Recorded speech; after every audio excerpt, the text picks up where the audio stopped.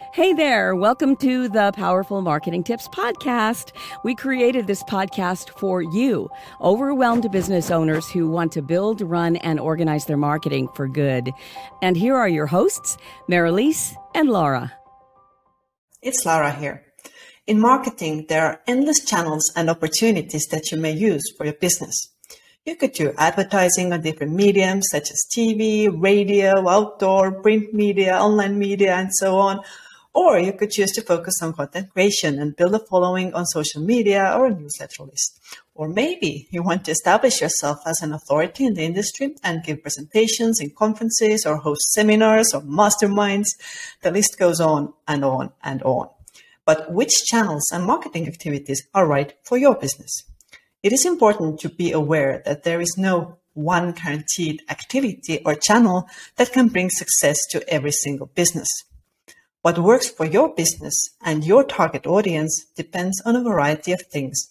So today, let's go over some aspects that you should consider when choosing which marketing channels to use.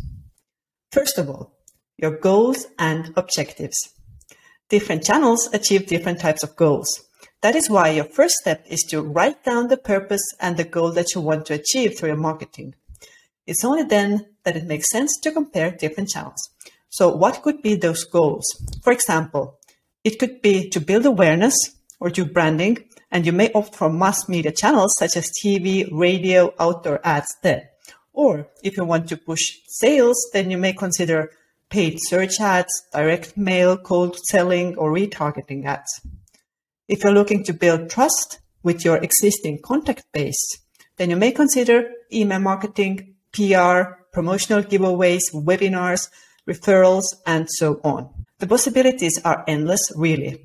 But the first step is always to gain clarity on what it is that you're actually looking to achieve. The second thing to consider is your financial capacity. None of us have endless supplies of money, nor is it wise to just spend randomly either. So be mindful of different budgets that are necessary for different mediums. For example, TV and outdoor ads tend to be a lot more costly than online ads. People sometimes say, go big or go home, but I don't think it's always the best advice when it comes to effective marketing. So make sure that your activities are purposeful and consistent, and with that, you can already get a lot done with even a limited budget or maybe even no budget at all. The key is to be consistent and provide high quality content. The third thing to consider is your target audience's media usage. Sometimes we tend to forget that what you personally like or prefer may not be the same for your target audience.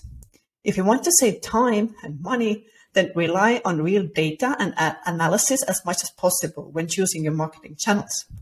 For example, you can find global data online about the popularity of different channels in various demographics. You can easily get detailed information about your target audience's media usage from media agencies at a relatively low cost.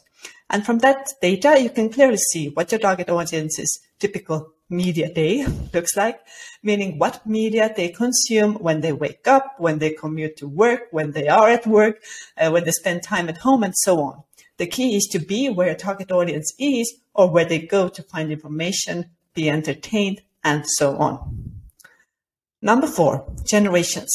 Nowadays, most imaginable target audience can no longer be defined purely by demographics. What unites us is behavior, personal qualities, work, and hobbies. Therefore, one target group may include people from different generations. Why is this important? Because generations prefer to consume information in different ways, and they also use different media channels. So if you have different generations in your target audience, then you definitely have to include different channels. The fifth thing to consider is the measurability of the channel. Not all channels are very precise when it comes to metrics. For example, you can get an estimate of how many people see your outdoor ad or how many people are watching the TV when your ad is on. But you won't know for sure what the impact of that activity was. Of course, there are always indirect ways that you can use to measure the effectiveness, such as looking at whether your website visits went up or if you have an increase in inquiries and so on. On the other hand, pretty much all online channels are highly measurable.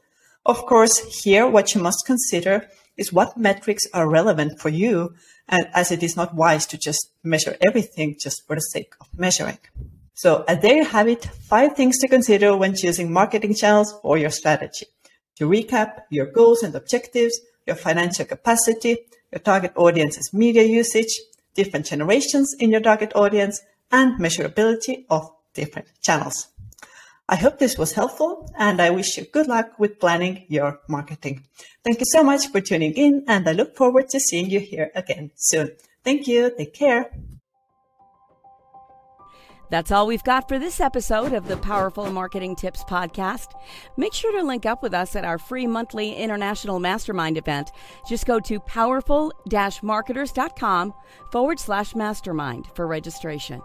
And one thing that would really help us and other new potential listeners is if you would rate this show and leave a comment wherever you tune in to listen. Until next time, take care.